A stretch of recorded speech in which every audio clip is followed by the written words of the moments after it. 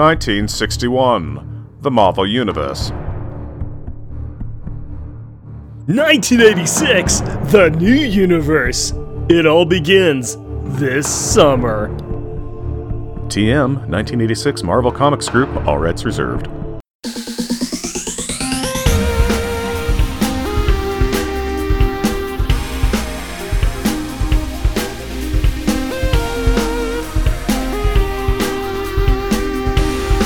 Welcome, dear listener, to our podcast. Jeff and Rick present Unpacking the Power of Power Pack, where we journey through each issue of the most underrated Marvel series of the 80s while drinking beer.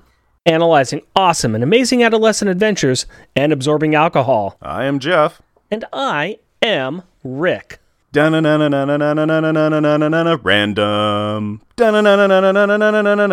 Banter. Random banter. Jeff, Rick. Random banter time, buddy. How you been? What you been doing? Tell me a story. Well, you see, once upon a time, I was in a circus, but then my parents, they died. And this rich benefactor, he adopted me, and he had this cave. He took me down in the cave, and he showed me a bunch of bats, and it scared me forever, and I had to go to therapy. The end. Welcome to being any superhero's sidekick. That's the best I can do in a short notice, because I wasn't expecting for you to do the Batman theme song at me, but that's okay, because we're doing Power Pack. Yes, we are. Yes, we are. So what's been going on? Tell me a tale. Let's see here. What has been going on? Well, I am going to be going to Puerto Rico, probably around the time, actually, I'll probably be coming back after this comes out. So somewhere around there, I'm going to be going to Puerto Rico. I've got a friend of mine, actually TJ, who was on our X-Men 205 episode. Mm-hmm. He's getting sent over there for work, and he invited me to go with him. And while he's working, I'm going to explore the island. And I'm really looking forward to going in and checking out that big dish that they used at the beginning of GoldenEye. Oh, yeah. So yes, I'm going to go all the way to Puerto Rico so I can see a set piece from GoldenEye. Nice. It's impressive that they left that there after they were done with the movie. Well, you see, actually, it's actually, you know what? So, what have you been doing? Well, it's like the Lord of the Rings things where, once the elves traveled to the west, you could still go and visit their places, and they just transported them over to New Zealand. Yes. Yeah. It's very nice of them to do that. That's very nice, very nice. All movies are real, I believe. Seriously, you need to get out of the house more often, man. Yeah, I really do. Really do. Oh, hey, I have gotten out of the house more often recently. Really? Well, I've gone out to dinner with friends. We went to Fogo de Chao, which is a Brazilian steakhouse. You've been there twice. I went twice this month. Because I went there with you once. Yep, and then me and Rick ate all the meat we could eat, and then we felt terrible. Because it's really good, and they just keep bringing it to your table, and they're like, would you like this meat? And you're like, okay, and then they cut meat off and put it on a plate, and they walk away, and you're like, I have meat. And then another man comes around and goes, would you like this meat? It's chicken. And you're like, okay. You have moments where you realize that your plate is full of meat, that you have said, yes, I will eat this, and you're trying to beat a clock. The clock is when they're going to come back around with that good meat that you're just eating. Yeah. And so you're trying to shove the meat in your mouth, and they come around, oh, would you like this meat? It's wrapped in bacon. Yes. Mm-hmm. Put it on the plate, and all of a sudden you realize that you're speeding through this, your plate's empty, and then you have a moment where you're like, oh, please God, I don't want them to come around for a moment. Yeah, I need to take a breather. My way of taking a breather is that I get up and I go over to the kind of like, they got the little like fruit and veggie and salmon and cut meat things, so you can go get some different food that isn't just meat. And they have a like sweet and spicy bacon bowl. And so that's how I tend to take a break from eating meat is I go and eat bacon. These are life choices that we have to live with. These are really great life choices that if you do it long enough, you won't live too long with it because, man, that is just a heavy, heavy meal. But good. I've also gotten outside so far as to go weeding in the backyard. And if you remember my previous weeding attempts, it's with a flamethrower. So I got to break out the old torch again and torch the backyard up and kill off plants. I think that you should let me borrow that. Of course, I could be dangerous. Yeah, I know. Why do you think I haven't loaned it to you? I just got dangerous enough by saying, I'm going to mow the lawn. I made it to the front lawn, got finished mowing that and realized, wow, the outside of the lawn looks horrible. I'm going to do some weeding. I'm going to clean up all the weeds in between the cracks in the sidewalk. This one bush is encroaching on the sidewalk. walk too much. I'm going to cut this. That's when my wife came out and pointed out, yeah, that's the neighbor's bush. You probably shouldn't do that.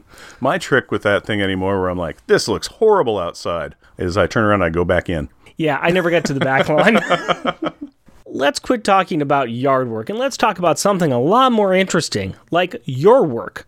You, sir, owe me a 2-sentence replay from last episode. Do you remember last episode? Yep, and I always pay my debts. Are you sure you remember? Because there's been like 2 interviews in between this and last episode. Yeah, I'm going to be honest. I forgot that we do a Power Pack podcast, and it's kind of like, this is really nice. I'm not staying up late and writing. And You forgot that we do one that's based on issues of Power Pack.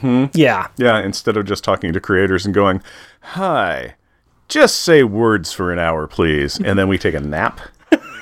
And then we come back and we go, thank you for your time. We don't take a nap. We don't take a nap. We basically sit around and dance and say, yay, we talked to Mark Sumeriak. Yay, we talked to Louise Simonson. Yeah, which has been pretty great. Give me my 2-sentence replay. Katie and company go to a book signing for Katie's favorite author's new book, The Great Goo Gam Treasure Hunt, which has garnered the unfortunate attention of ne'er-do-well Three Stooges lookalikes, Moe and Larry, who want the location of the prize money that deciphering the book will give. Well, it is up to Katie and Jack to rescue the kidnapped author from these numbskulls in a hijinks-filled adventure that could have been over a lot faster than it was if Jack simply went jackhammer happy on these reprehensible reprobates. Now that the Jack and Katie were so jealous of not being kidnapped that they kidnapped themselves to be part of the storyline and then pretty much gave away their secret identities to the author, 2-sentence replay is over, why don't you give me a beer and tell us what our Power Pack pick is? My pleasure, my friend. I've got a nice little beer for you. Like always, I try to find something interesting, and this is one I picked up a long time ago, and I thought, you know what? I'll find a place for it. And I thought this issue was a good place for it because the kids are playing in the snow. Yes, they are. So I present to you Pyramid Snowcap. Oh, let's look at this. That is a pretty bottle. It's all a gold foil print, so everything's all shiny and reflective. It's got trees and snow and an old bourbon barrel in the middle of it. That looks really, really good. So Snowcap Imperial Winter Ale. 7% ABV, 47 IBU. Story time for it is our bourbon barrel aged version of Snowcap has been waiting 10 months to get to you. This Imperial Winter Ale features Snowcap's classic flurry of flavors, but with an added blizzard of rich bourbon flavors and aromas. When your adventure's over this winter, get cozy with a bourbon barrel aged Snowcap. Nice. The winter ale's usually a little bit more hoppy than I like, but it doesn't mean I don't drink them. Oh yes, a glass. Here you go. Well, and like I said, because we are dealing with a snow-themed little outing with the kids, I thought Snowcap would be a nice touch. Wow, that's a lot darker than I was expecting it to be. I can smell the bourbon from here. That's like a really dark brown, like a kind of a porter brown kind of thing. That's a good color. It's like a nice like aged leather look to it. Oh yeah, there's the bourbon. Well, cheers to you, sir. To you too, my friend. Oh, there's a bourbon barrel. Yep, there's that Imperial. Yeah. Oh, and there's the hoppy afters. You know what though? What? That's not bad. Oh, it's got another further aftertaste, that's like a smoked barrel, kind of aged after flavor. You know, I think the first one hit you a little hard. My first one was kind of smooth. Still hitting you hard? Let me try that again. Yeah, not as strong in the front end, but okay. It's just changing placement on my tongue when it's triggering things. That's interesting that it's hitting you differently. For me, it's not hitting me too bad. Yeah, that's I'm getting the bourbon. Yeah, I'm getting the bourbon and the hoppy winter ale kind of thing, and like the barrel flavor too. I find this to be a very pleasant drink. I'm not quite there. So that's interesting. I really am wondering, because you got the top half of the bottle. Yeah. I don't know if that has anything to do with it. Don't know. And who knows, it might change up as I get more in me and the beer warms up. It's nice and warm while it's cold outside. Yep, it's been a stormy, wintry day. We are in a nice little adventure here, which, Jeff, we can start off if you tell us about the opening credits. Power Pack, issue number 22, May 1986. Trapped. Credits. Writer, Louise Simonson. Pencils, John Bogdanovo. Inks, Bob Wyachek. Letters, Joe Rosen. Colors, Glennis Oliver. Editor, Carl Potts. Editor-in-Chief, Jim Shooter. Featuring Power Pack, Alex Power, a.k.a. G, Gravity. Julie Power, a.k.a. Lightspeed, Flight, voiced by my wife. Jack Power, a.k.a. Massmaster, Density. Katie Power, a.k.a. Energizer. Energy, voiced by my daughter. Frank Richards, aka Tattletale, Precognition. Kofi, a chameleon alien who's got teleportation powers. And Friday, the smart ship that loves them all. Guest starring Emperor Bacha, Emperor of the alien Snark Empire. He's been poisoned. Queen Marad, sneaky and backstabbing Snark Queen who wants her son to be the new emperor. She's the one who poisoned him. Jarvis, if you're going by Power Pack comics, the only guardian that Frank has. He's the butler of the Avengers. Allison, Alex's girlfriend. Can I tell you what I hate, like, more than anything? Our current political climate? What? No, well, yes, but what I was gonna say is being disturbed while I'm taking a bath. I mean, I'm trying to have a nice relaxing bath, winding down after a hard day of being a vicious ruler, trying to ease my aching, poisoned body, and an executive meeting occurs around me? What are you talking about? This happens to all of the greatest leaders. I'm talking about role models like King Charlemagne and the captain of the Golga French and Arc Fleet B. And of course, Emperor Bacha of the Snarks, of course. Bacha knows what I'm talking about. The poor guy is just trying to soothe his poisoned nerves in a bath, and he has to deal with his court. To be fair, people like Murad are there to check to see if he has kicked the Snark version of the proverbial bucket. He proves to her that he is still alive and dangerous by sitting up in his royal bath and shooting a laser at her. The crafty criminal queen clutches a clever carcanet, causing a constructed cover to cancel the crisis. A flashy and flamboyant, fabulous fashion-forward force field. Fantastic! And with the practiced ease of one who plays politics well, Marad shows deference and sympathy for her emperor's poor health, attributing that to his outburst. She also slides the blame to the Chimelians as the ones who want him dead, not her.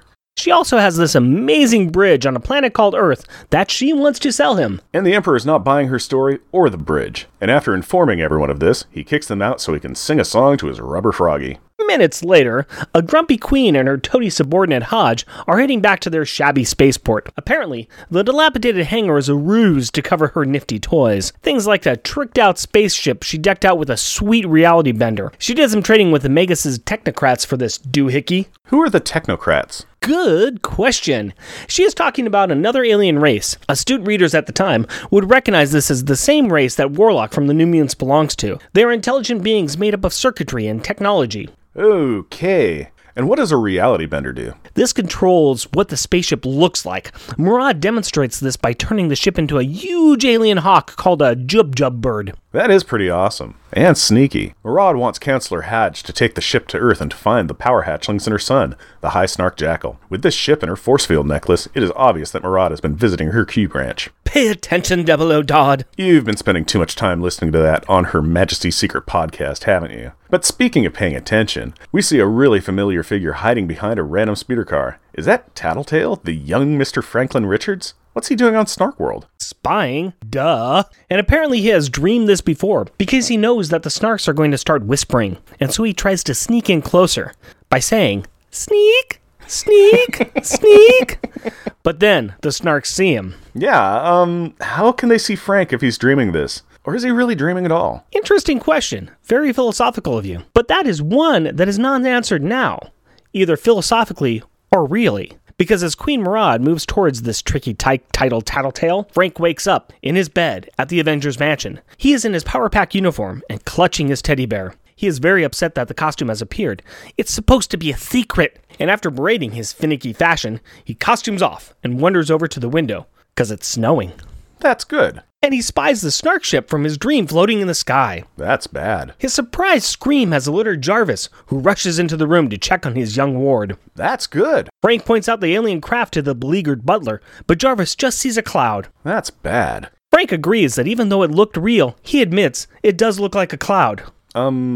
Is that good? Sure. He also admits that he has still not told his parents about his special dreams because they scare his mommy. We also learn that, shocker! The FF are once again out adventuring, this time on a space mission from S.H.I.E.L.D. These ongoing acts of abandonment continue to assure that they will win the Worst Parenting Award for the 5th year running. As we fade away from the Avengers Mansion, we see the strange cloud and realize it is truly the Sky Snark ship. Frank was right. If only the adults would listen to this child! Curses! You know that if adults listened to him, we would not have this adventure. Yeah, I guess. Switching to the surreptitiously shielded spacecraft, some snarks sit, staring into a scientific screen, scanning the city for some superpower siblings. Static stifles the search, specifically stumbling across signals with super signatures set, not starting from celestial sources. The senior snark says to supervise the settings and settle the search from the specific suspects. What you're telling me is that the aliens keep tripping over other heroes during their examination, but they need to focus on Power Pack? Strictly speaking, sure. Well, maybe they should check a local middle school, because it may be time for Frank to get up, but Alex and his girlfriend Allison are done with school. Wait, how did we go from Frank waking up to the end of the school day? Well, we had the short scene in the Snark ship. Maybe time moves differently inside a cloaked ship. 7 minutes in there is 7 hours outside. I don't know. Sure, okay, whatever, works for Doctor Who. But speaking of time, according to the plethora of decorations adorning the halls of the school, it's about time for the Valentine's Day dance. Oh, yeah. Allison is dropping some big hints to Alex. In fact, they're pretty much anvils. But our sullen sourpuss is missing the hints that his freckled female friend wants him to ask her to the dance. Alex calls it a crepe paper-covered nightmare and that he wouldn't go to the dance even if they paid him to. Needless to say, Allison is not happy. Come on, Alex. If you want to be a leader, you have to really try to be more attentive to other people's emotional cues. To prove this point, Allison speed walks away outside into the snowy New York street, yelling back to Alex to walk home himself. This scene is witnessed by John, a fellow classmate of Alex and Allison, and his pack of friends. John and Alex have had a few negative interactions before, including John making fun of Alex on his first day of school and kicking a soccer ball at him. And now, John sees another opportunity to stick it to Alex. First, he tells his cronies to meet him at the sled park. Then, while running after Allison, he trips Alex. At the same moment, the rest of the Power Kids are walking up to meet Alex. As they see their big brother falling, Julie flies up to catch him. Alex starts to chide Julie about using her powers as he floats about 3 feet off the ground. Katie is trying to pull him down, and Julie is still cradling his head while all three are arguing about using their powers. Jack is standing off to the side, not really caring that his brother was about to crack his skull on the cold concrete. That's just like Jack. I don't know what you dopes are fighting about. There isn't anybody left to see. And he's not wrong. The school kids have all run off to go sledding, and John is walking next to Allison. Something Jack notices. Hey, Alex, I thought Allison was your girlfriend. And as Alex and Julie start to discuss the reasons why Allison is angry at Alex, and while Katie and Jack are trying to catch snowflakes in their mouths, we get an insert scene of the sneaky snarks getting a small signal from their use of the powers. As the kids start walking down the snow-covered street, we have a fantastic scene. We have said that some of the best Power Pack moments are when the kids are doing everyday things. In this scene, we have the two older kids talking about Allison, while the younger two are throwing snowballs at each other. Jack has tossed a snowball over a car and nailed Katie. Puff! Julie does not think much about Allison walking and talking with John, and Alex is trying to defend Allison, but admits that he messed up. Katie, retaliating, throws a snowball at Jack, who quickly costumes on and clouds up, allowing the ball to pass through him before he reforms and costumes off. The ball continues on its trajectory until it connects with the back of Alex's neck. Splap! Alex is the only one who doesn't find this funny. And even though he again chastised one of his siblings for using their power, Jack points out that there is nobody around. He also points out the good things in life. Mom'll be home soon, and it's snowing. Forget girls, forget everything. Let's go sledding. Hey, maybe Frank can come with us? But he's at the Avengers Mansion. We can't just knock on the door and... Why not? And again, we see a panel with the two snarks hodging off, zeroing in on the powers as they use their powers. Meanwhile, at the Avengers Mansion, Home of the Fighting Justice League. You know, with comments like that, we are going to get sued. Haven't yet. Now that Frank is awake after sleeping all day, Jarvis has him in the kitchen with him. Frank, like most kids, is wanting to go outside and play in the snow. Jarvis, being the stuffed shirt that he is, points out that it is wet and cold outside. Also, he has to bake bread and pies. And then he probably has to clean up the kitchen. Why? Because the butler is the head of the kitchen and dining room, he keeps everything tidy, that's all. Oh, so he buttles. Got it. Well, Frank wants to help out, and he does so by bringing a huge tin of flour over to the baking butler. And like all kids who are trying to help, Bloof! tips over the container, comically covering the counter and the Charging Chamberlain with flour. Ding dong! The annoyed and now alabaster assistant strides toward the door to find 4 strange children. Excuse us, sir, but can Frank come out and... Holy cow! It must be snowing in here, too! And with verification from Frank that, yes, he does know these kids, Jarvis thankfully kicks out the young troublemaker. As soon as a squad of children turn the corner, it is a collective Costumes on! Alex grabs the sled with Frank and Katie sitting on it, while Julie plays Rudolph, and away they go to Central Park and the sledding hills. Hooray! Bing! The Snarks are now really zeroing in on these power hatchlings. They know where they are, but there are so many kids there that they have to wait for one more use of their powers to identify them. As they land, Frank informs the family that he had a dream that the Snarks are coming after them. Alex believes that Frank just saw a dream about the past. Frank ain't so sure. In fact, he points out another cloud that looks like a Snark ship. But the Power Kids, while admitting that it does look like a Snark ship, really disregard the fact that Frank has proven precognitive powers. Jack even says that Frank is becoming jumpy because of his powers. Then he throws a snowball at the young boy. Frank moves out of the way before Jack even throws the snowball. I saw it coming, sort of like a ghost snowball, and I moved out of the way. Back before Christmas, it happened with this old guy in a cab too, and... Come on, let's get up the hill. Wow. Hey, guys, you might want to listen to the kid with the precognitive powers. Funny you should say that, because as they pull the sled with Katie and Frank up the hill, Julie kind of swings back around to what Frank was saying. She starts to ask Alex if there may be a connection between the cloud and his dreams. But then Alex gets super distracted by seeing John and Allison sledding down the hill toward the death jump. The two kids take it too fast, and... Shazang! they go flying into the snow. While John's gang congratulates the young daredevil for not chickening out, Allison starts yelling at the boy for going too fast. And Alex runs over and starts berating Allison for doing something so reckless. OMG, Alex. You must have been bit by a radioactive shovel, because you just keep on digging that hole. Oh wait, it gets better. John and his boys are tired of this hill with the death jump. They want to go to Suicide Hill. And as John calls for Allison to join them, Alex drops this gem. Don't be a jerk, Allison. You can't. I can. I can do whatever I want. You don't care about me. You only care about what you want. Everything always has to be your way, doesn't it? Like the dance. Oh, forget it. What do you care what I do? You're not even my boyfriend. And as they walk away, John tells Alex he can come too, if he's not too chicken. What is this, Happy Days? And that's the way to... I'm not gonna fight you. Oh, we're gonna go down now. I'm sorry, I can't get anything else out of here except for the Arrested Development team doing their various versions of chickens. Here's an opportunity for many responses from Alex. There could be the classic attacked masculinity response of, hey, don't call me a chicken, insert fight.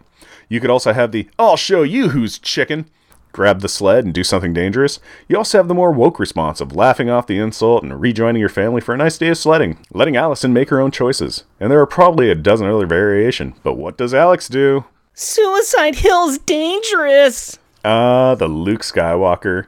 But I was going to Tosche Station to pick up some power converters. Whiny response. Choices, Alex. Choices. You're making the wrong ones. The rest of the family kind of takes that what jerks, their choices, their consequences road and heads over to enjoy the day. But as he watches Allison and the gang move away, Alex just can't let it go. Allison's growing distance does not make this seem small, and the fears controlling Alex set him up for a fall. It's time to see what he will do, have an emotional breakthrough. No right, no wrong, no gravity. He's G. You kind of just fell into that song, didn't you? In the immortal words of Jim Carrey, somebody stop me. Alex decides that he will tag along, even if he looks like a fool, because he is afraid for Allison's safety. That puts the rest of the pack in a pickle. Enjoy the day of sledding or back up Alex in what probably is going to be a devolving situation, and they decide to help him out. Meanwhile, light years away, nearing the Snark homeworld. Home of the fighty angsty teen. Well, another fighting angsty teen. Well, in this case, it's actually a fighting angsty alien teen. And again, you really let that get away from you, didn't it? Yeah, it seems like it did, didn't it? Kofi and the Smart Chip Friday are finally arriving on Snark World, hoping to find Kofi's father. Remember, the young pony boy needs to apologize to his dad for stealing another Smart Chip and running away to Earth. The Smart Chip data had belonged to his dad and was destroyed by the Snark Jackal. As they approach the planet, the Snarks inform Kofi that his dad, Lord Yurik, is in conference with the Emperor and can't be disturbed. Hey, wait a minute. That's a lie. The Snarks are lying to a chameleon? Must be a day ending with Y. You mean like Friday? But we record on Wednesday. And release on Sunday. What are we talking about? First base? No, it was something about an oblivious young foolish fool running afoul of a full group of foul villains. Easy for you to say, but you are correct. Friday drops Kofi off at the landing pad, wishes the chameleon luck, then takes off back to Earth and the power pack. Kofi meets a rather impressive group of Snarks who lead him into a trap. Then 4 cables snake down and grasp each of Kofi's limbs, trapping him and dampening his teleportation power. Queen Marad appears and gloats that she has also captured Lord Yurik, and that she wants to have a chat with Kofi. I wonder if she is going to offer him any tea, because that would be funny. No, it wouldn't. Also, Marad has no time to play mother. She wants to find her son Jackal. Meanwhile, back on Earth, Home of the Fighting Suicide Hill Sledders. the Power Pack team has hiked over to the steep incline of this dangerous sledding hill. Not only are there trees that need to be avoided, there is also a frozen lake at the foot of the hill. In order for there to be maximum excitement, the kids must wait till the last moment before they bail from their sleds. As they get closer, Franklin starts to freak out about a vision he is seeing. He starts to describe it. Oh dear God, no. Have you heard about the scary sled craze? Listen to me, I'm sure you'll be amazed. Big scare will be had by Allison. Stop them, Alex. It surely can't be fun. John and Allison will drown, he's told. Trust what Frank says. Don't be scared and fold. This hill is bad, and the girl will surely pay. Save her and save the day. Freak out! I'm really sorry, but now I'm just seeing Franklin sing that song? Seriously, what's wrong with us? Lots of things, but more importantly, what is wrong with all of them? Alex is busy telling Frank that nothing is going on and that Allison is still at the top of the hill instead of realizing this one important fact. Precognitive foreshadowing. You will be soaking in it? Yep. Sure enough, John grabs a screaming Allison and pulls her onto the sled with him. Not cool, dude. Not cool. What is also not cool is that Alex doubts what he sees. He wonders if she's screaming, "John, let me go," and "let me go, please," for fun. Alex, no means no. A scream means fear, and you are a hero. Hop to a... And he does, finally making a choice to trust in Frank, who has the power to see the future and suffer any consequences later. Alex's power leaps over, activating his powers to remove both passengers off the sled. He tackles Allison around the waist and cold cocks John face first into the snow, while the sled bounces off a tree and smashes into the icy lake below. Crack. Hooray!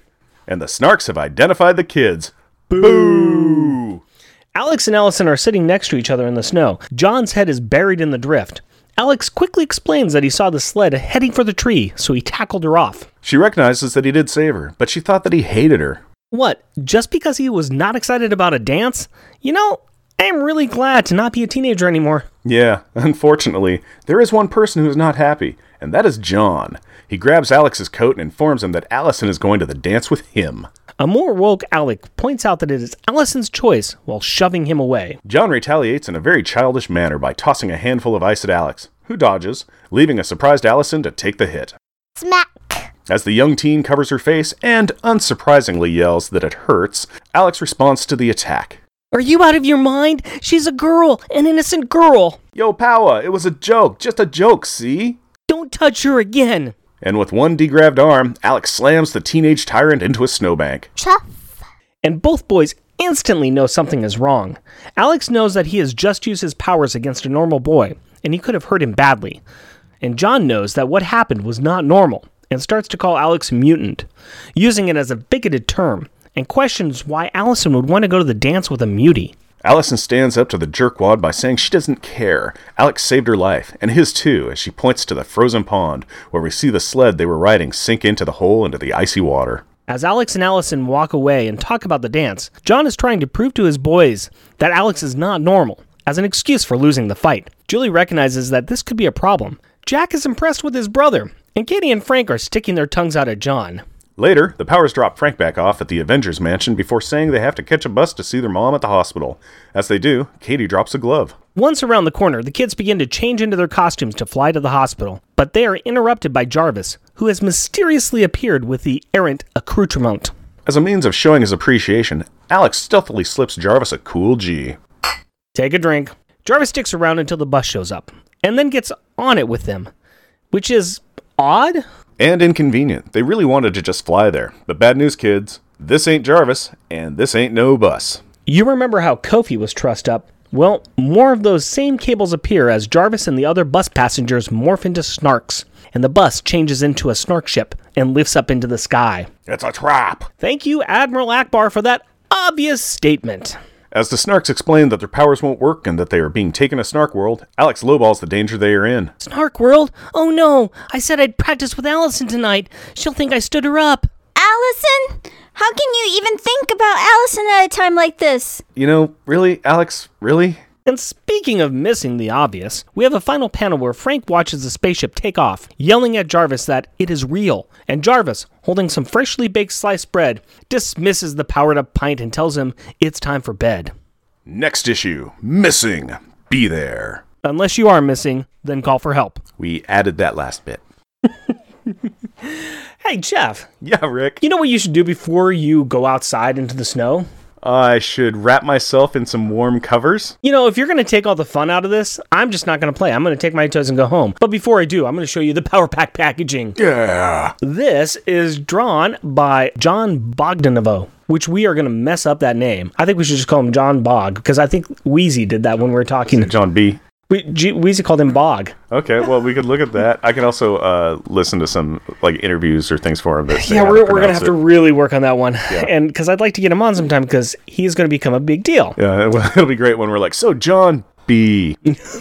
First question, can you say your last name for us? And then he'll say it, and then we'll be like, what was that? And he'll say it, and we'll go, we'll call you John. Johnny. We need to learn this, though, because now he is starting as the next long-term artist who's going to be drawing for this for about 4 years. He also did a lot of collaborating with Louise Simonson on the stories, which is good because he also eventually takes over as writer as well. This issue cover, we have a pretty exciting thing here. We've got Alex flying up in the air in his uniform. He's holding Johnny up by the back of his jacket, and Johnny's kind of like bent over him. And you got Jack and Julie flying up to say, no! And on the ground, you see Franklin and Katie in their power uniforms, and it looks like Allison, who's on the snow. And they're in Central Park, and the caption on the side says, Dark Alex. So I like this. It's not what happens in there, but it definitely gets the spirit of it. The kids are in Central Park. There is a time when Alex uses his powers, not to this extent, but I mean it's Johnny's version of the story. it is Johnny's I think version is of the what it is. story. Yeah, this scene did not happen. I mean, yes, Alex picked up Johnny and threw him into a snowbank. Yeah. There you go. But yeah, this scene did not happen. But I say evocative. Right. This is just ridiculous. This is a retelling. This is Johnny's very. I like your interpretation. It is Johnny's version of events, but it is one of these that's very interesting. It's like, wait a minute, this is a bad use of their power. They're showing their powers in front of others. Oh, this is a clickbait. Yes. That's what this is. This is early clickbait. You're like, what's Alex doing to that kid? And then you go inside and you're like, it's like, you won't believe the top worst things Alex has done. And then you click on it and he goes, it's like, well, he was late to school that couple of times and pushed over a kid. He's really not that bad. Not that bad at all. So yeah, we do have a new cover artist, a new artist for the inside, and so we've got a lot of a new art style. Yeah. I like it. I'm okay with it. I really like his style. I mean, we've gone from Jude Brinkman, who really set the tone and style for the entire series, and you had Brett Anderson, who came in and just Brett Anderson's detail is beautiful. Yeah. Love it. And it really carried and really kind of cleaned up and defined a lot of the styles that June Brigman started with. So now we got another artist's interpretation. He puts a lot of detail into it, a lot of background stuff. He puts a lot of detail, a lot of shadows. I think he's got the kids captured really well. Mm-hmm. He still has them looking childish without looking like cartoons. Yeah, he really does. I mean, now on the cover, I will say that on the cover, Franklin and Katie do look like cartoons, but they're really in the far background. Yeah, they're background. But I mean, really, when you look at the detail and up close and how the kids move, Franklin carrying the flower over to Jarvis, there's a lot of good action. He does movement well, he does action well, and I think it's really good. Another thing that I really liked about it that I noticed was a lot of times I kind of forget like the kids' sizes Because occasionally in the comic they'll have them, standing next to like sized things or adults or something. You go, oh yeah, they're kids. But a lot of times it's just them and they're doing stuff, or they're facing off against snarks or something. And it's just kind of like they become, they're the protagonists. So now they're larger than life. There's a lot of images in this one which really goes to show just how kid size they are. Yes. Like the younger kid, it's like there's a couple of scenes of Katie walking through the snow where the older kids are just walking through it, and she's all doing it's knee deep, Yeah, big she's old really step trudges. It's like when they're standing next to Jarvis, it's like, wow, these guys are midgets, because they're kids, they're wee compared to an adult male. So yeah, there's a lot of that in here where you're like, oh yeah, there's scaling issues, and this is great. So what a great issue for him to start on, because I mean, yes, we have the snarks in here a little bit, but we don't have a lot of fights. We don't have a lot of space stuff. We don't have a lot of other things. We have everyday kind of things. It's so good. I love that. I love the everyday things. And I also love the, how they use their powers and kind of their everyday things, where it's like, you're not gonna hit me with a snowball. Boom, I'm a cloud baby. Baha, now I'm not. It's kind of like, oh my gosh, my brother's falling. I'm gonna fly over to him to catch him. I do love the fact all three of them are just floating 3 feet above air. Like Katie's holding onto a leg going, I feel like a Christmas tree ornament. And Julie's there flying as a rainbow. And they're all arguing about using their powers. And it's like, They're well, then all stop using your power. Well, Katie is the only one who didn't use her powers at all this issue. That's right, she did. Good call. But yeah, everybody else just used them like willy-nilly, and they're like, nah, nobody's outside. It's New York. But I love how Katie and Jack are throwing snowballs at each other, and it's just so good. It's just they're throwing snowballs, having fun, and like Jack clouds out misses. I love that scene. I love that scene a lot. That is an amazing, amazing scene. And going sledding. Yeah. What are your memories of sledding?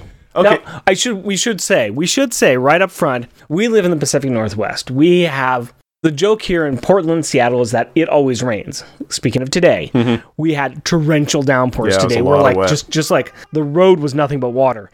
So we get rain. When there's like an inch of snow, the city shuts down. We don't get a lot of snow, but what are your sledding memories? As an addendum to that, the thing to remember is that we also have a lot of curves and a lot of hills here. Yes, we do. And so that's a problem. But also, we get snow, but we mostly get ice. Yes. So if we have snow, snow's awesome, but mostly it's like, it's snowing ice. It's snowing, freezing rain. So everything gets coated with, it doesn't matter how little or how much ice it is, it's ice. Yes. So that's the reason that we shut down a lot. I've got a lot of sledding memories, but the one that I can really stands out and I remember, and it was when I was in college. So I was over at Clark College, so it was 1920, something like that. Me and some friends that I worked at Roundtable with went over to another friend's house that we worked at Roundtable with named Jeanette, so this gal, and we, like 3 or 4 of us at a time, would pack on to one of those metal-railed old wooden metal sleds. Okay. And go down a hill that she lived on, because there was just enough snow and just enough ice to do that. But there was way too much weight on the sled, so we got to sled, but we were throwing sparks behind us just like, I don't know, just like a Flash Gordon rocket ship, just... It was just amazing. And so I was like, yay, we're sledding. Also, look at that. We can start fires. So that's one that really stands out. I remember when I was very young, and it has to have been when I was about 6, 7, 8, somewhere in that area, because I know my sister was still at home.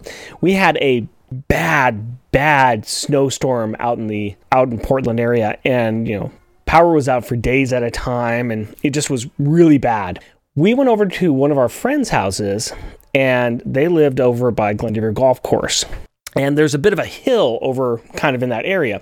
Some of the neighborhoods nearby there have kind of a tiered effect, where there's like three pretty steep hills that flatten out for the streets to go through, and then it goes into another hill. I remember going there this one time named Chris, and because we were over at his family's house, and he was about 4 or 5 years older than me.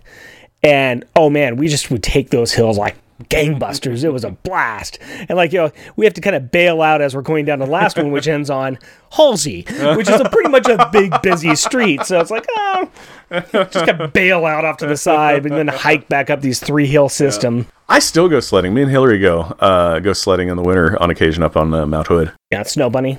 Not Snow Bunny. We go over to White River, and there's an old rock quarry there that is you walk up to the top of the quarry and you can sled down that. It's great. Nice. Yeah, unless people build ramps, because then they invariably build trenches Suicide as Hill. well. Yeah. Yeah, there's death. Yeah, what is it? The death jump, and then there's Suicide Hill. And I've seen people sledding, and they're like, wee! And then they hit one of these holes, and they just stop dead.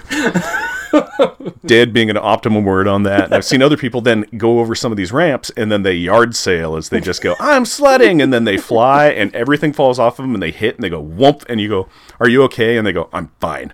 And you go, do you want any help picking up your stuff? I'm fine. And then they pick up their stuff and they leave. So sledding is awesome because sometimes you can just walk up and you can follow the trail of blood from people that have broken their noses, and invariably there's always an ambulance in the parking lot because you'll also see people. I saw this one kid, teenage guy, getting towed out on a sled, laying on his back, holding his arm up, holding his wrist because he's just broken his wrist or his arm because this is sledding. And then they go to the ambulance, and then they leave, and then they go to the hospital. So a lot of people go, travel 2 hours to go sledding, do once, and then go, guess I'm crippled for life now. So what you're saying is that there are not competent sledders, but in this story, we have competent snarks. Yes, very competent snarks. Yeah, it's nice to see that for a change. Nice to see some competent villains. Keep in mind, this is like Hodge, who's, the Emperor's, one of his counselors. Right. I think it's the Chancellor for the Emperor that's been donated by Maraud. Mm-hmm. But yeah, so Chancellor Hodge is there, and she's running this operation. They've got a ship that's got some pretty cool technology. Yep. They're patient, they're methodical, they're going to wait for the right moment, and they capture the kids pretty darn well. They do, yeah. The kids did not see it coming, because who would see... You never expect the butler to do it. No, never.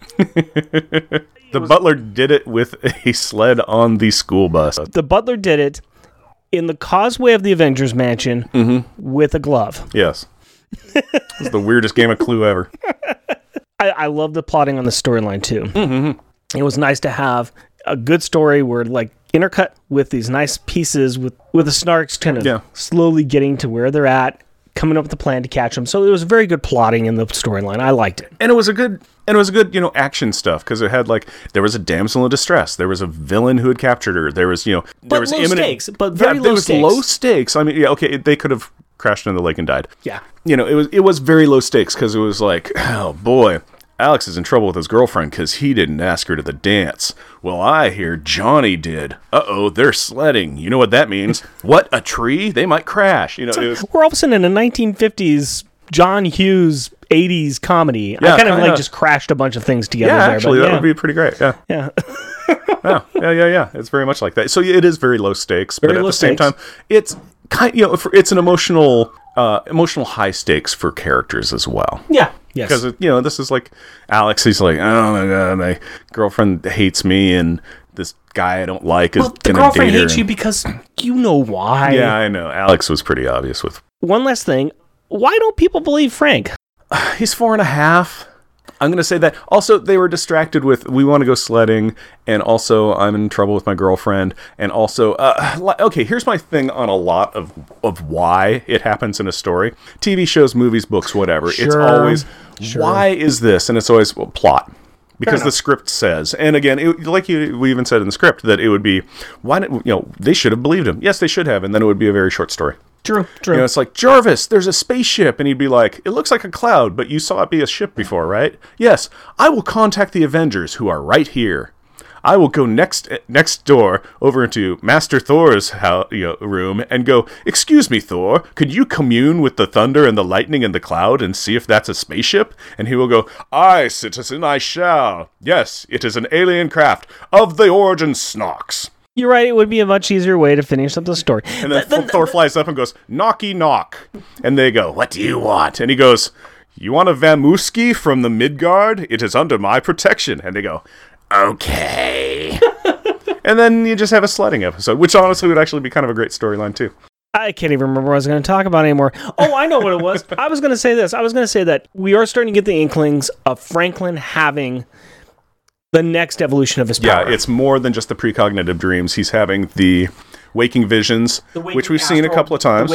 And the waking astral projections, That's the new one here, is the astral projection. It was sleep astral projection, though. This is kind of what I always remember with Frank, because this is really where he develops actual great power. Yeah.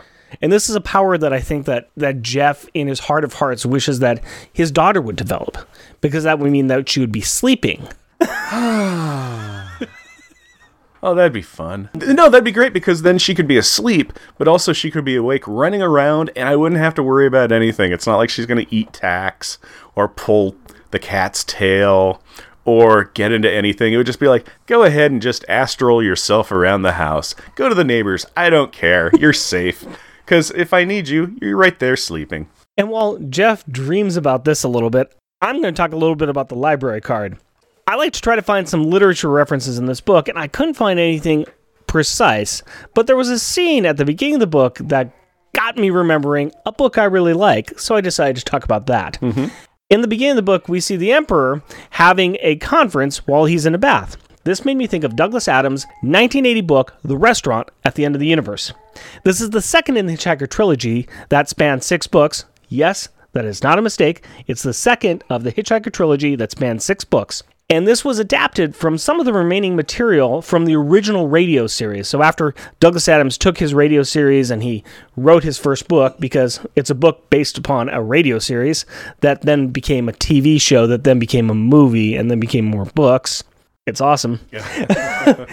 And the scene at the beginning of this reminds me of a scene where the main characters have found themselves on an ark, the Golgafrinchans Ark B, which is filled with a whole bunch of worthless people that the planet Golgafrincham put on the ark to get rid of. And their captain is pretty well useless, and he has been spending the entire journey in a bath. And so they're brought up to the bridge, and there's the captain just in a bath, happily playing around with his ducks and his bubble bath, and it's just a hilarious and absurd piece that I just absolutely loved. So it's kind of hard for me to think about that book kind of separate from the first 3 books, because the first 3 books, The Hitchhiker's Guide to the Galaxy, The Restaurant at the End of the Universe, and Life, the Universe, and Everything, they kind of all meld together into one long story for me. It's kind of hard sometimes for me to really pick apart the different parts of that book. But I really enjoy it. It's one of my favorite series. He was one of my favorite authors, and still miss the fact that he is no longer with us. But I know where my towel is, and I know that the answer to Life, the Universe, and Everything is 42. I've read those books a lot. I really, really like the series. And if, like everything now, you ask me any details about it, I don't remember. See, and like I said, I remember so much of... I've read the books a lot, but I think really what sticks in my head is the radio series. Because I've got the original radio series, and I've got the extended radio series that BBC Radio did years after the original one's finished, and I've listened to them multiple times, so it's kind of ingrained in me that I know what it's all about. You know, I like that kind of thing. I like a lot of science fiction. But you know what? You like science, and you're going to tell me about science right now. And I'll do it from this corner over here. One of the plot points in this issue is that Alex doesn't know how to dance, and this fact dominoes into a lot of bad situations. Well, how can we help him? Seriously, I'm asking because I don't know how to dance either, so I can't help him. And if I can't help him, then why bring up the honestly embarrassing fact that I can't dance? Well, because one of the bad situations that it leads to is that Allison will crash through the ice and die without intervention. Hey, well, this is something that I know something about, so let's talk about what happens to your body if you fall through ice into water and how to get out of it. If you fall into freezing water, your body's physiological response is to go into what is called cold water shock. The shock causes your respiration rate, heart rate, and blood pressure to increase dramatically, which can cause ventricular fibrillation and cardiac arrest, basically sudden death. Odds are, though, that you won't die immediately.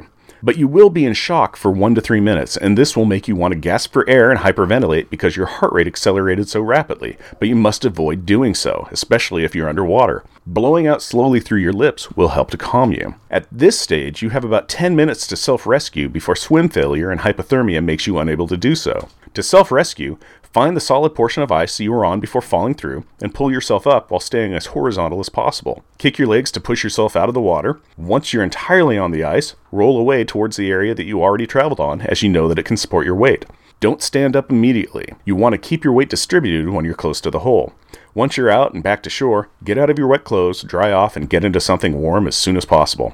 So, there you go. A little bit of science and a little bit of safety to keep in mind for the next time that you decide to sled down Suicide Hill.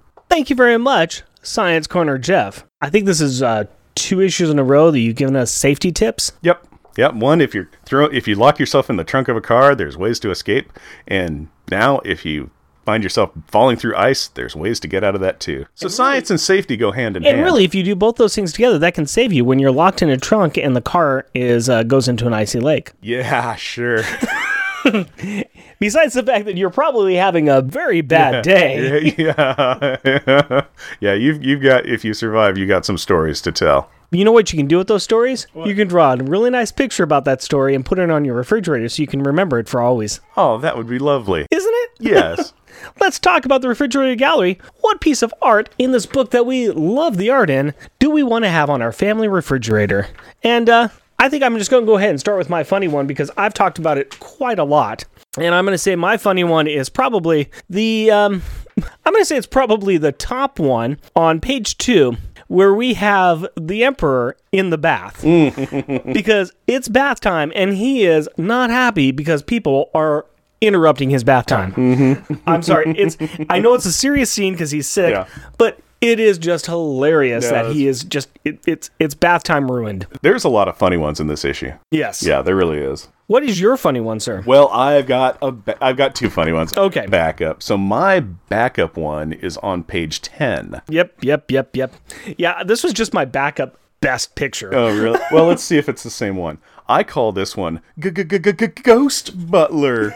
And it is bottom center, and it is the Power Kids at the door talking to Jarvis, who had just gotten coated with flour, but he takes his apron off, so he's got, like, he's just powder white. His clothes are powder white, except he took his apron off, so his black suit is in the, is black in that area where he took his apron off. Right, So it's got the out. It's basically, you know what? I hadn't noticed that outline, before because it looks like he is wearing an apron, but you're right. It's just his suit. It's the suit. Yeah, he's Mr. Negative Man. Yes.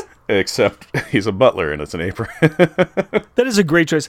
I know you got another funny one, but since we're on this page, I'm going to say my backup best picture is that 3 panels in the middle there where you see Jarvis kneading the bread. Frank is putting the flour that he's brought over from another counter over to this counter next to Jarvis. There's the bloof with all of the powder in the air. And then you see the flour can falling down. Flour everywhere on the counter, on the bread, on Jarvis. Not on Frank. Not on Frank. No, Frank's in good shape. What's great in that picture, too, is that Jarvis has his eyes rolled up. Yes. Like he's just all, These are my pains. But he's good. It's not like he exploded at Frank or anything, so good job him. What is your other funny one, sir? My first place joke one is on page 14, and I call it She Went to Jared. And it's the top panel, and this is after Allison and Johnny had originally crashed, and Alex ran over to chastise her, and he's helping her up out of the snow. But he's standing there, and she's on one knee, and they're holding hands, and it looks like she just proposed to him. And then you have a crowd of Johnny's people and everything looking and like thumbing over there, like, look at that, she went to Jared's. Well played, sir. I was like, what on this page is fun? Oh. It's situational comedy, my friend. And when Allison asks Alex to marry him, and his response is, "Don't be a jerk, Allison." You can't. You can't. So wow, Alex is really a jerk. Yeah, that is not how you politely decline an invitation to spending your life with somebody. Since I already went ahead and did my backup good one, what is your backup good one? My backup good one is on page 22, and I call it "Who Knows What Evil Lurks in the Hearts of Men? The Shadow Knows."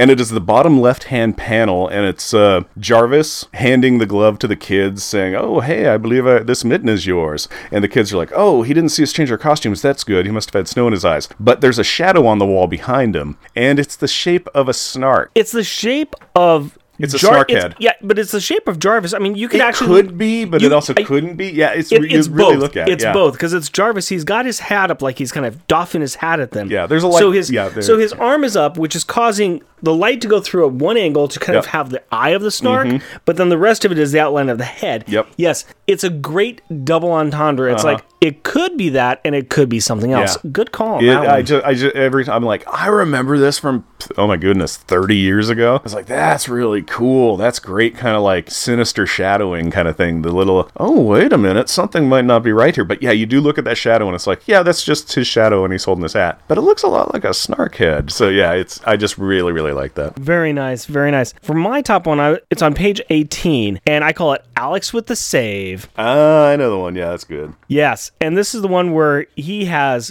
flown over and he has tackled Allison in the stomach, and he has just grabbed the scruff of John's coat and just slammed him into the ground. And you see the sled in the background cracking off of a tree. Yeah, and actually it's bouncing off a tree and cracking into the ice. Yes. Yeah.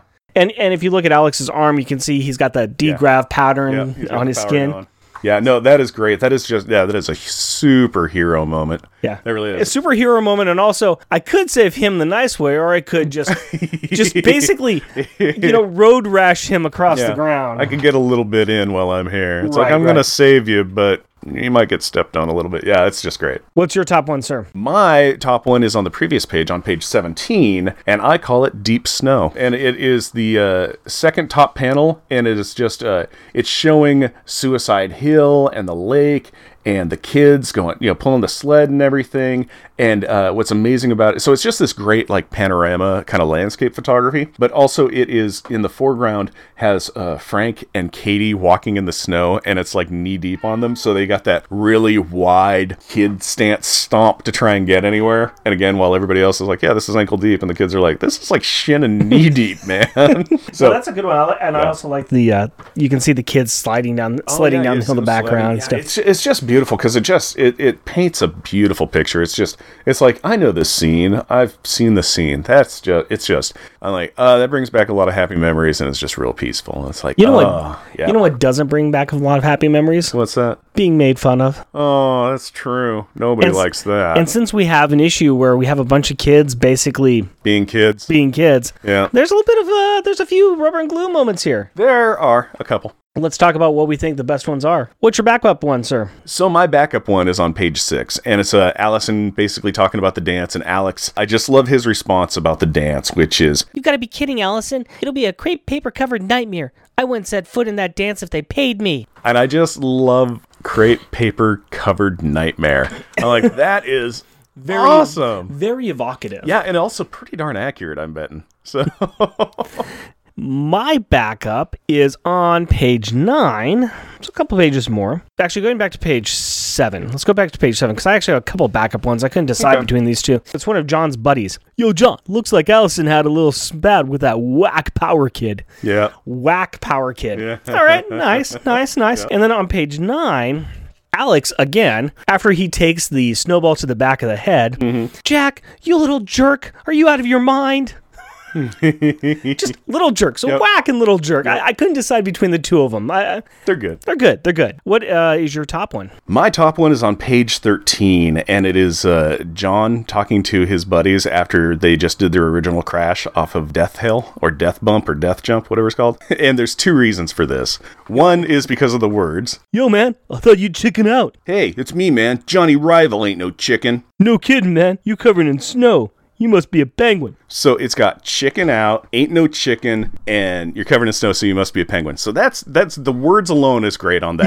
Yes. The second reason for that is because Johnny's full name is Johnny Rival. Yes. Johnny Rival. They say it twice in this comic issue, saying his name is Johnny Rival. So who is he? Johnny Rival. He is Alex's Rival. who is Johnny. It's just like, it's the first time they gave his full name, and I'm like, Johnny Rival, you're amazing. You're my hero, Johnny Rival. And then he spits sand in my face, because I don't know how people spit. pretty much he is born to be a villain. Yeah.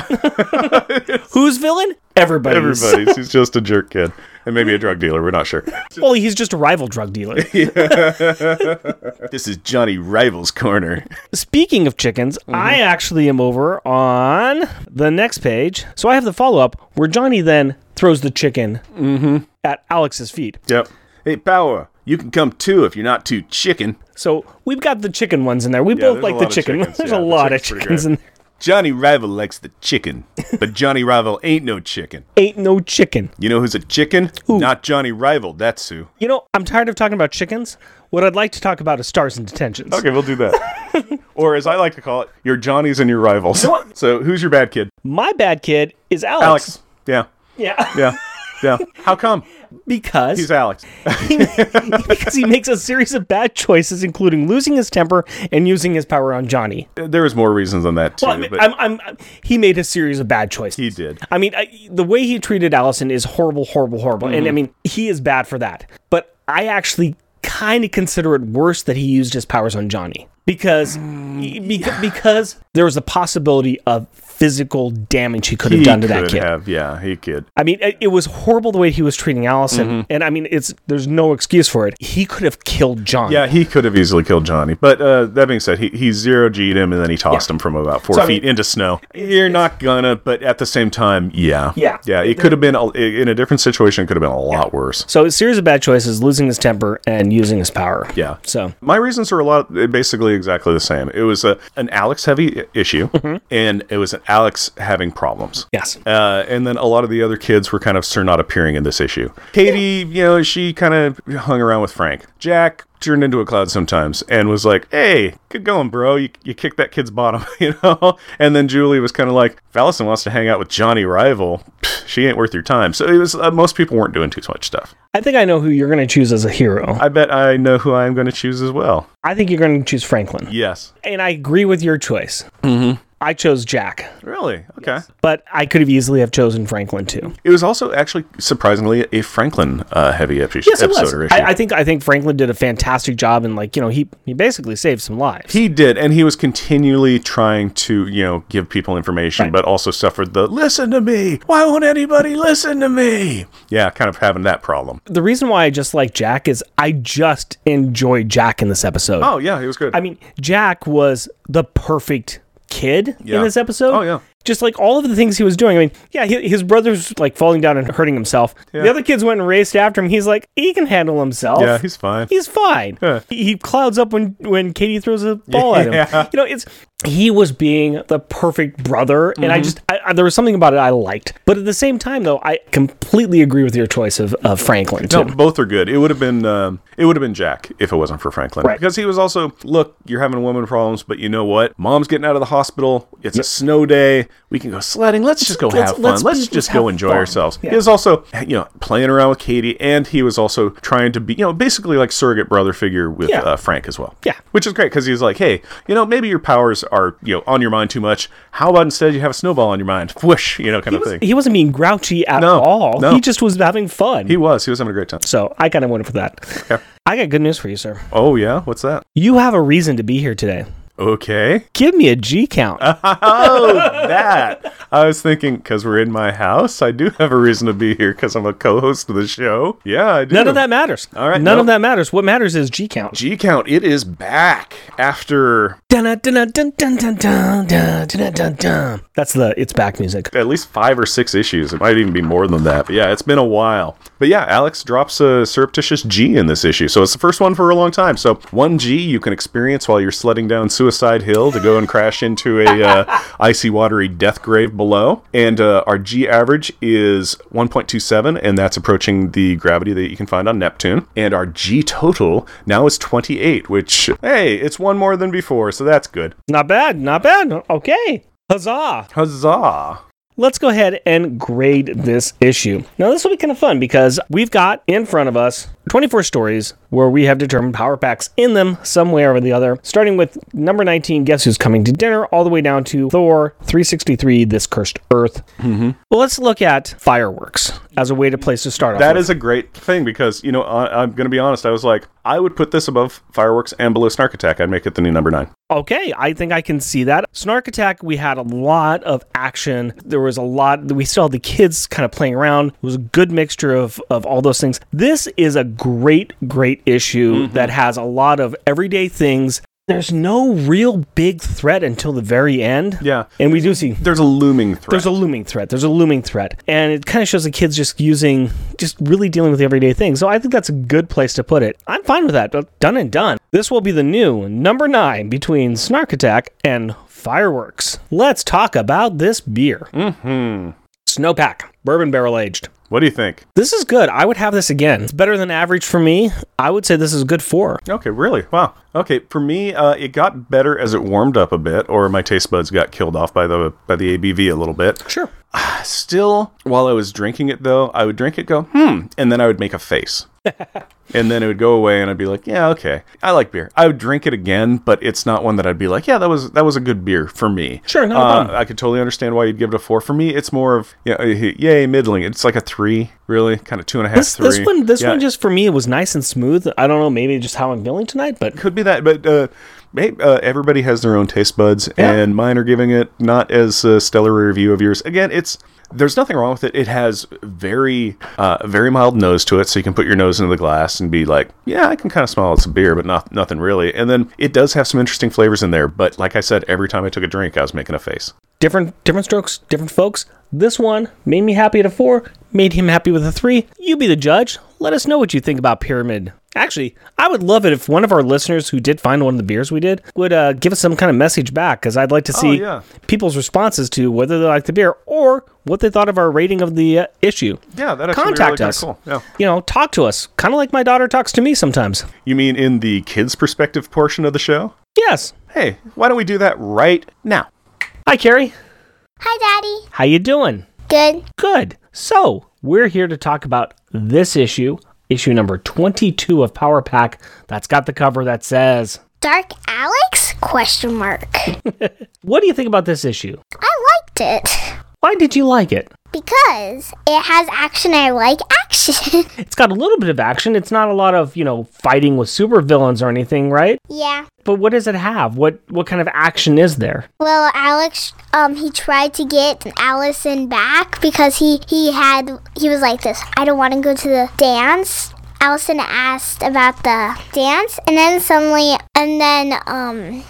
And then she started going with Johnny, right? Yeah. Alex got in a fight with John, right? Yeah. So it's got some action where Alex and John fight, right? Yeah. What do you think of Alex and what he does? Did he make many right choices in this? No. What was some of the things he did that was not good? Well, he used his powers in public, and he also threw somebody. Yeah, he threw somebody using his powers. That's right.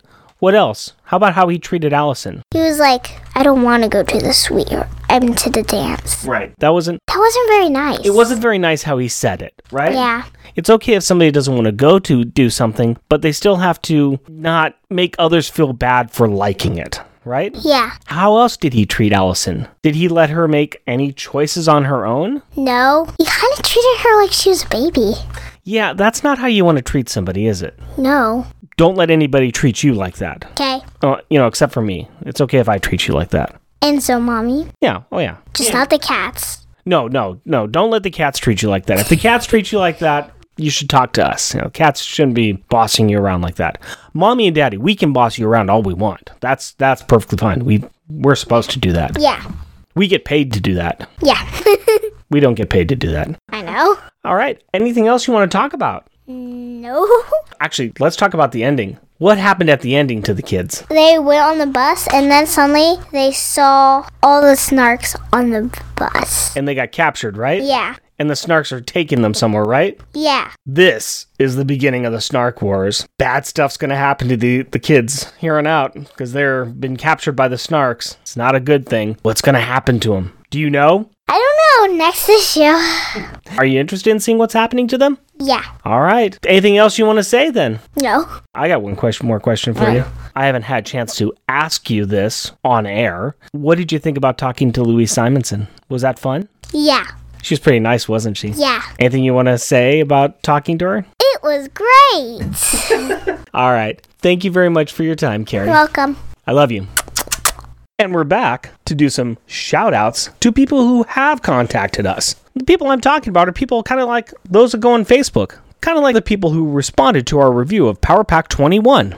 Colin Stapleton, who does the worst comic podcast ever. Thank you, Colin. Gene Hendricks, Hoover Jeremiah. Jason Marin, Jeff Polier. Keith Baker, Kyle Sinili, who points out that Jack saying the author's stuff was better before she got popular. Make Jack a proto-hipster in 1986. Mitch Gillian, and his bar The Nerd Out in Portland, Oregon, where you can find Rick on most Friday nights. Scott Sutton Johnson. On Twitter, we have Alexander, Cannonball. C. Isabel Brain, Comic Reflections. Comics in the Golden Age, Gibson, who has just started listening and said that our show is essential listening. Thank you. Greg A. H.K. Taylor. I Have a Nerdy Mind, Yes, you do. Iowa Joe. Irredeemable Shag. Isaiah Julian Jeffrey. Kofi. Ladies of Comics. Let's Talk Power Pack. Logan Austin. Osvaldo Oila. Ryan Daly. Secret Wars and Beyond Podcast, who freaking loved this issue. I hope he was not disappointed in our review. Tim Price. Tomb of Ideas. Warlock Thanos Podcast. Warlord Worlds. And be sure to check out another show that I am on, Rick Meets the Legion. Nicholas Prom guides me through decades of old DC comics while we drink. You can find this on the Comics Reflections Podcast. Jeff and Rick Present is a bi-weekly self-produced podcast recorded in front of a live studio audience of Portland, Oregon. If you would like to interact with us through the magic of the internet, you can do so through Twitter at JeffRickPresent, our Facebook page, Jeff and Rick Present, our email address, jeffandrickpresent, all one word, at gmail.com, or at our website, jeffandrickpresent.wordpress.com. And if you would like to help support our show, we are on Patreon. You can find us at patreon.com, Jeff and Rick Present, all one word. Please rate and review us on iTunes or Stitcher. Tell your friends about us or share your love for us on social media. And as always, we want to thank the wonderful women in our lives, my wife Cindy and our daughter Carrie. My fiancée Hillary and our daughter Aurora. We love you. Until next time, Costumes off. Our theme music is 80s Action. Also featured in this episode is Interloper. All music is by Kevin MacLeod at Incompetech.com and is licensed under Creative Commons by Attribution 3.0 license. So make it sound spacey. Come on, that's a softball. What are you going to do with it? I don't know.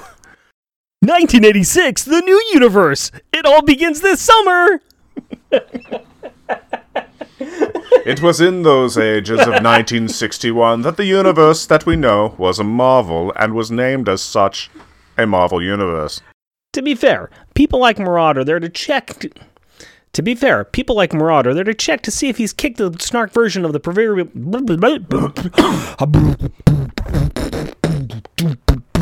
Oh, how 1980s of you. And after berating his fickling... As we fade away from the Avengers Mansion... We're both mushmouth.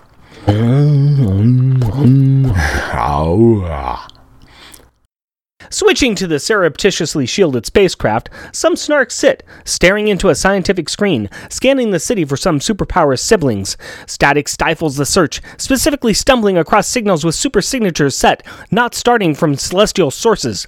The senior snark says to supervise the settings and settle the search from the specific suspects. Wow. In one. Oh, cheers, my friend. Woo. A prost to you. It's about time for the Valentine's Dan. Nope. It's about time for the Valentine's Day dance. I prefer Valentine's Dan. Hi, I'm Dan. I'm your Valentine. What up? Let's try again. And again, we see a panel with the two snarks, Hodge and Off.